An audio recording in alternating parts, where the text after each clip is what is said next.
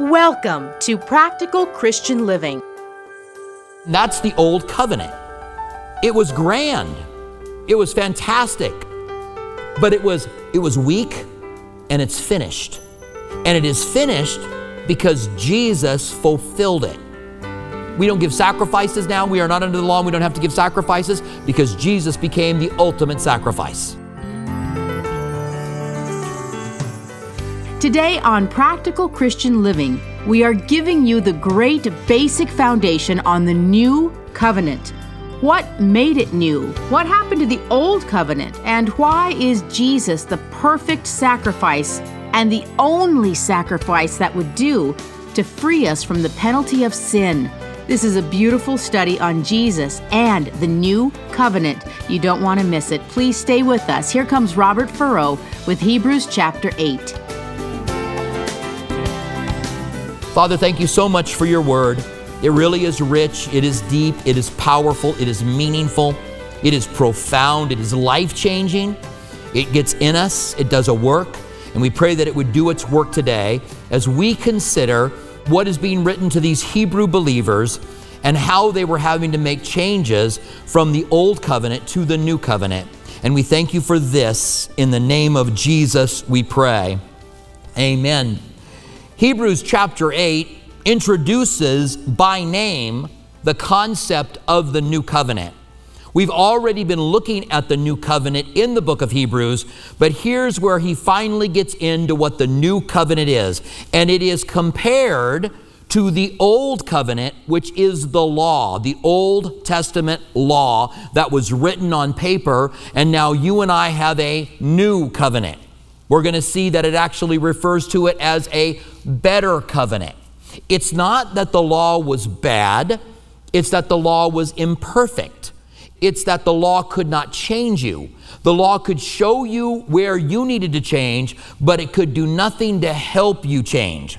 But Jesus Christ, in chapter 7, we were told, can save to the uttermost. He can forgive, He can cleanse, He can empower. The Spirit of God is inside of us, and we now have this introduction of the new covenant. Now, I want to cover the first few verses here, and then I want to talk about 5 things that we should know about the new covenant. So if you can take notes, maybe you can do so on your phone. You might want to get that ready because I think that these 5 things are important for us in understanding the new covenant. One of the reasons this is so important for our time is because there are several groups now that are growing that believe that we still need to keep the first covenant, that we are under the law, that the law was never finished. This is really important, and I'm going to get into the details here. But Jesus said, I didn't come to do away with the law. Not one jot or tittle of the law will pass away until it is fulfilled. Jesus used the word until, meaning it will pass away. Not one jot or tittle of it's going to pass away until it is fulfilled. It's like an artist that's working on a grand painting, and he finishes it, and he moves on to a new grand painting. The old painting isn't bad. It's not that it wasn't worthy of being painted. It's just finished. And that's the old covenant. It was grand. It was fantastic. But it was weak, and it's finished. And it is finished because Jesus fulfilled it.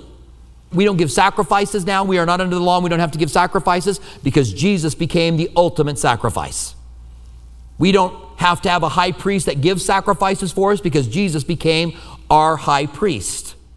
Jesus is our Sabbath, so we don't keep the Sabbath day anymore. If you want to keep the Sabbath day, you're free to. The Bible says you're free to do those kind of things, but we don't have to anymore because Jesus became our Sabbath. It's not that we did away with the Sabbath or the idea of rest was bad, but Jesus said, if you're weary, then come unto me and I will give you rest. So let's pick it up here in verse 1. We'll start to make our way through, and then we're going to talk about 5 things that every Christian should know about the new covenant. So in verse 1 it says, and this is the main point. Now remember in chapter 7 he's talking about Jesus being a high priest forever by the order of Melchizedek.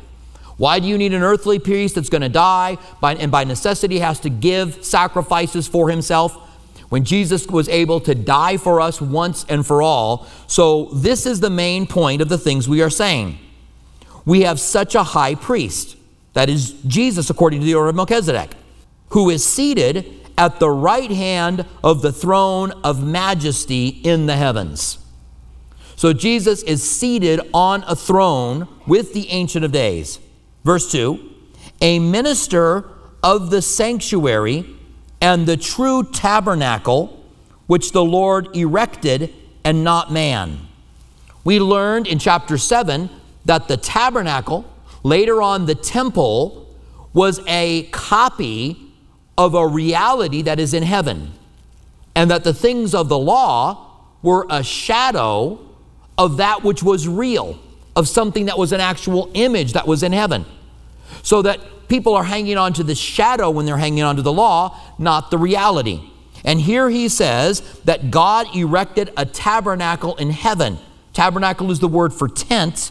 They had the tabernacle that had the bronze altar, that had the wash basin, that had the holy place, that had the holies of holies behind it, and the Ark of the Covenant that was behind that, where sacrifices were given to cover the sins of man, because the blood of bulls and goats cannot take away sin, but the blood of Jesus Christ actually took our sins away, so we do not have to give perpetual sacrifices.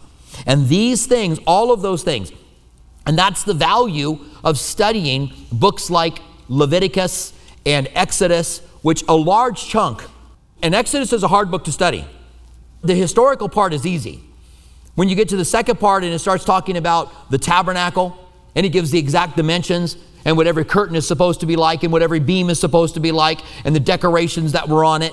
But all of those things are important because they are a copy of something that is up in heaven. Now, how exact it is, whether these copies represent things that are actual literal in heaven, that we don't know. But we do know that these things are inferior to that which is the reality that is up in heaven. And we can't understand that. So read verse 2 again. A minister of the sanctuary, this is Jesus, our high priest in heaven, who sits at the right hand of the Father, is a minister of the sanctuary and of the true tabernacle which the Lord erected and not man. For every high priest is appointed to offer both gifts and sacrifices. They would take gifts from individuals to give unto God. So when people wanted to give a gift to God, they could give a gift. They had to give sacrifices for their sins to be forgiven. And every high priest had to give both gifts and sacrifices. Therefore, it is necessary that this one also have something to offer. That is, talking of Jesus by the order of Melchizedek. For if he were on earth, he would not be a priest, since there are priests who offer the gifts according to the law. That is, the descendants of Aaron. So Jesus is in heaven a priest by the order of Melchizedek. He's not here on earth, otherwise it would be through the law, who serve the copy of the shadow of the heavenly things, which I don't think I need to go back into again, right? So they on earth serve the copy of the shadow of the heavenly things, as Moses was divinely instructed when he was about to make the tabernacle. For he said, see that you make all things according to the pattern shown you on the mountain. And the reason the pattern is important is because they are a shadow of the original. But now he has obtained a more excellent ministry. The ministry of Jesus as a high priest for us that cleanses our sins is a more excellent ministry than the ministry of the high priest that was a descendant of Aaron. He talks about the new covenant being a better covenant, this being a more excellent ministry. Inasmuch as he is a mediator, this is Jesus, a mediator is someone who goes between. He is a mediator of a better covenant, which was established on a better promise. So notice verse 6, a more excellent ministry, a better covenant, and better promises. These are over the law. Now there are those who will say, no, he's not saying that they're better than the law. It's saying that they're better than not having anything at all. All you got to do is go back and look at context. You can say anything you want to say in order to try to defend your position. But my question is, are you being honest when you say it? It is obvious in this section that he's comparing the law with the new covenant. The law is the old covenant. This is the new covenant. And the new covenant is more excellent. The new covenant is better. The promises are better. Moses was a mediator for the old covenant. Moses went up on top of that mountain, and God gave him the 10 commandments. God gave him the law. So God spoke to Moses, who went down and spoke to the people. So Jesus is a mediator between us and God, and he is a mediator of a better covenant, which is what it says. Again, it doesn't mean that the old covenant was bad. It doesn't mean we're attacking the old covenant or that we feel like the Old Testament is not worthy of being followed. We're simply saying it's been completed. It's been fulfilled. Something better is here for us now, and there's a reason that it is better. Now, let's talk about those 5 things that all of us should know about the new covenant, because this is going to help us to understand why it would use these terms. More excellent ministry, better covenant, better promises. It helps us to understand why that is the case. Number 1, Moses spoke of the new covenant. And let me lay the foundation for the covenants first, and then let's talk about this. Sorry, just got a little ahead of myself. So there are people that believe that there are 8 covenants that have been made. And a covenant is just an agreement, okay? So if you and I have a legal agreement today, we sign a paper. That's how we sign a covenant between us, and it's binding by the law because we sign it. And if we want to get out of it, we've got to have a mediator, we've got to go to court. So God made covenants with man, but God swore oaths in these covenants. And so there are some that find a total of 8 covenants. There are 5 covenants for sure, and some say there's an Edenic covenant. That's a covenant in Eden, when God said to man, have dominion over the earth, that God was making a covenant with man. And then they would say that there is an Adamic covenant and a covenant with Adam. Then they would say there is a Noetic covenant, a covenant with Noah, which is, by the way, a covenant. God calls it a covenant, an agreement that he made with Noah. That would be one that we would say would be for sure. Then he had a for sure covenant with Abraham, which he gave him the land and promised it to his descendants. And he promised that one coming from him would bless all nations. That's the covenant of Abraham. Then there was a covenant of Moses, which we again know is the covenant. And this is what's called the old covenant or the law. Then there's the covenant of David, where God promised, this is apart from the law, but through the line of Judah, that someone would set upon the throne of David forever. And then there's the new covenant. And the new covenant is particularly contrasted with the law, with the old covenant. Now, some people want to say there's 8 and 5. I don't know that it matters all that much. I mean, if you want to get down to strictly calling something a covenant, you could probably even get more than 8, all right? But people want to argue over these things, and I'm like, I don't know that we need to argue. We do know that there's 5 main covenants in the Bible, and I'm not saying the other ones aren't covenants. I'm just saying there's 5 main ones, and those are the ones that I covered. Not the Eden and the Adam, but the other ones. So the first thing that we need to know is that Moses actually, the one who was the mediator for the first covenant, actually spoke of the second covenant. So the number 1, everything we need to know about covenants, Moses spoke of the new covenant. The one that gave us the old covenant spoke of the new covenant. And this is in Deuteronomy. That's the second giving of the law. Remember, the book of Exodus is the first giving. The book of Deuteronomy, Deuta being 2, Deuteronomy is the second law given to the new generation that was going to go into the promised land. So he gave Exodus to the first generation, Deuteronomy to the second generation. And they basically say the same things. You're going to find some differences, but they're basically the same. And then it says in Deuteronomy 30, verse 6, and the Lord your God will circumcise your hearts and the heart of your descendants, to love the Lord your God with all your heart, with all your soul, that you may live. This is different than the law. The law given by circumcision was given to Abraham, and then the law was to keep those 10 commandments and the 613 commandments that were in the law. But it never had that your heart would have the flesh cut away from it, which is the circumcision of the heart, that you would live by the Spirit and not by the flesh, and that the hearts of your descendants. So there would be an ongoing movement of God to work in the hearts of people's lives. The second thing we need to know about the covenant is that Jeremiah spoke directly of the covenant and he used the same verbiage that Moses used. Jeremiah spoke directly of the covenant using the same verbiage that Moses used. And this is in Jeremiah 31, verses 31 through 34. He says, "Behold, the days are coming, says the Lord, when I will make a new covenant." This is in the Old Testament. In other words, God didn't just all of a sudden get to the new covenant in the New Testament and go, surprise, new covenant, old one's not good anymore, we got one now, we fulfilled that one. God foretold us that it was on its way, so we could be ready, we could be prepared. "I will make with you a new covenant with the house of Israel and with the house of Judah." This isn't just for Gentiles. As Gentiles, the question as to whether or not we should keep the law is really not a question at all.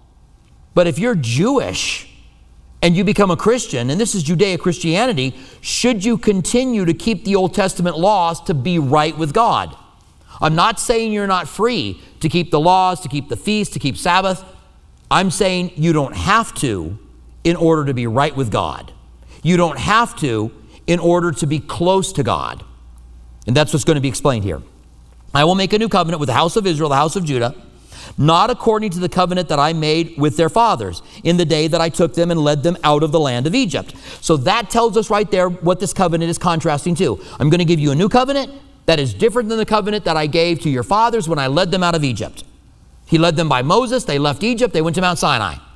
They were given the law. Then they went on their journey to the promised land, rejected it, wandered for 40 years. So we know what covenant that this is. Again, context tells us everything. And then he says, "My covenant, which they broke." So God didn't break that covenant. God would have kept that covenant forever with them had they not broke the covenant.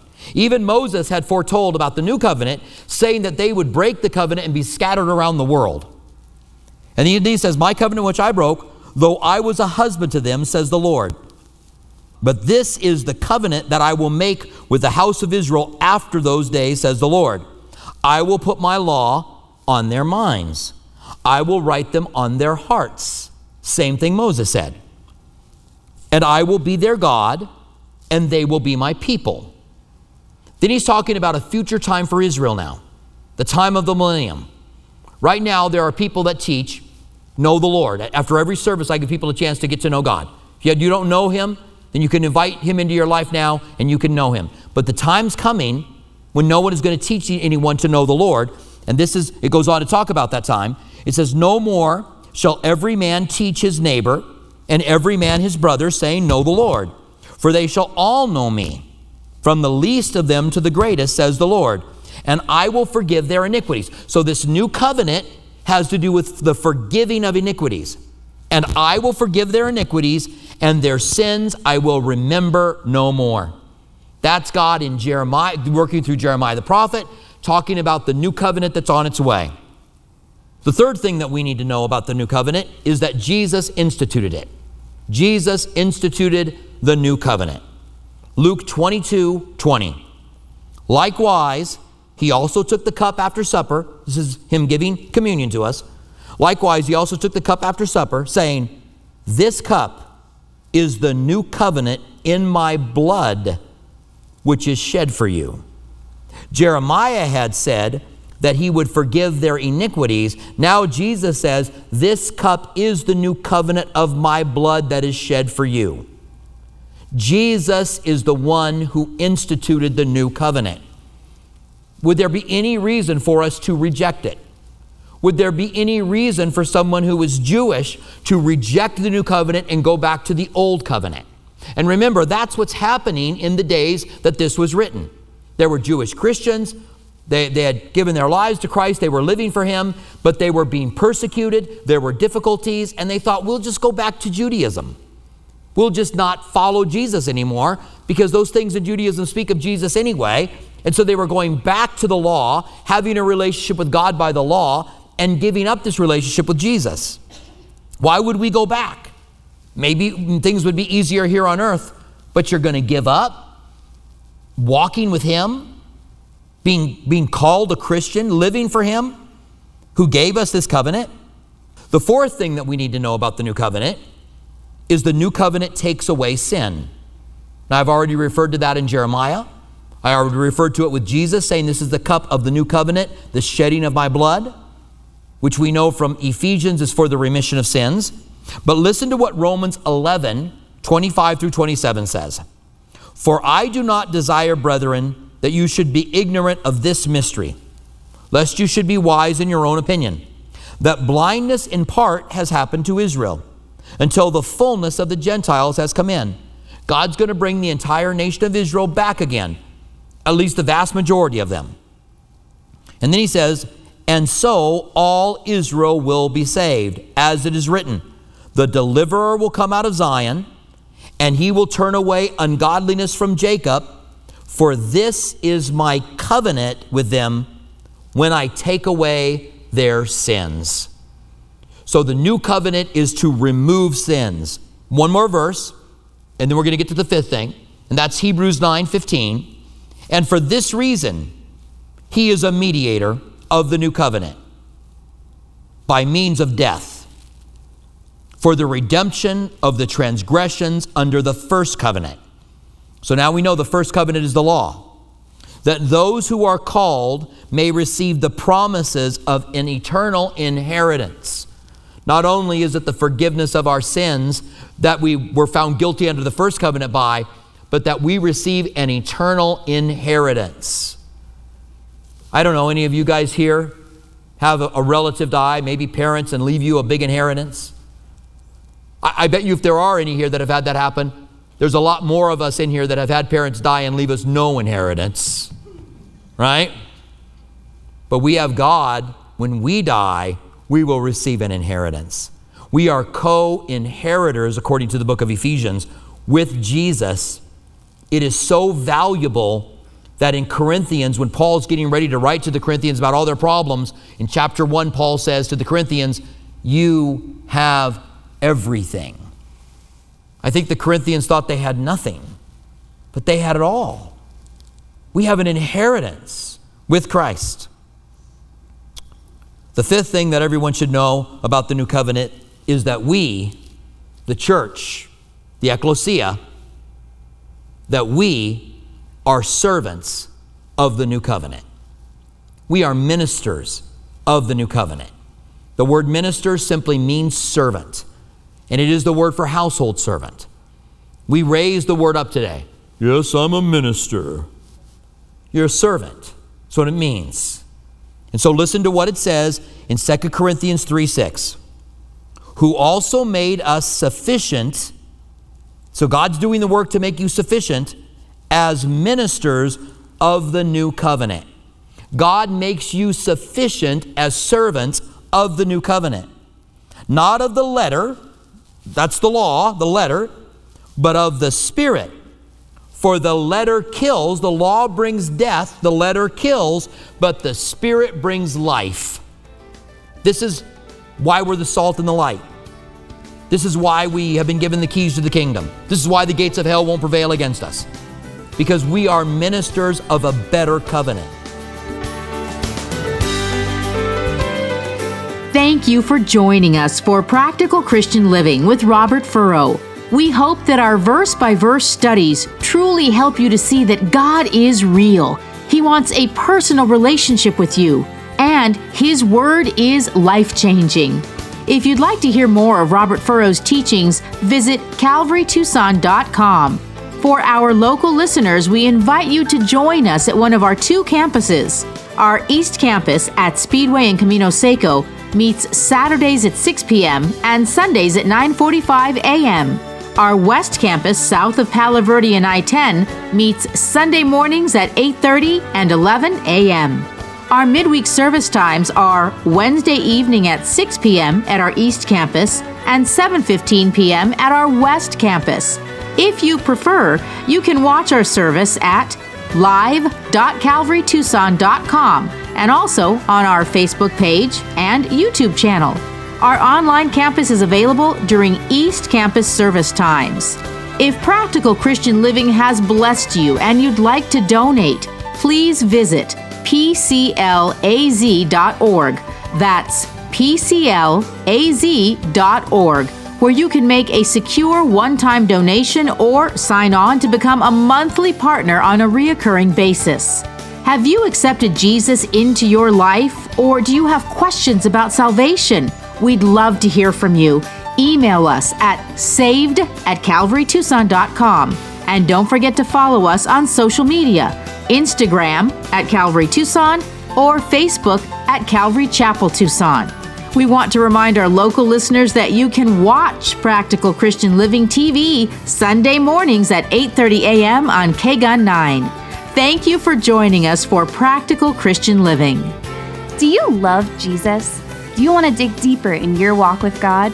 Then you are a great fit for Reach College, with enrollment opportunities. To attend as a student or an auditor, the courses challenge you to analyze your way of thinking as you grow in your walk with Jesus. Find out more at thereachcollege.org. That is, thereachcollege.org.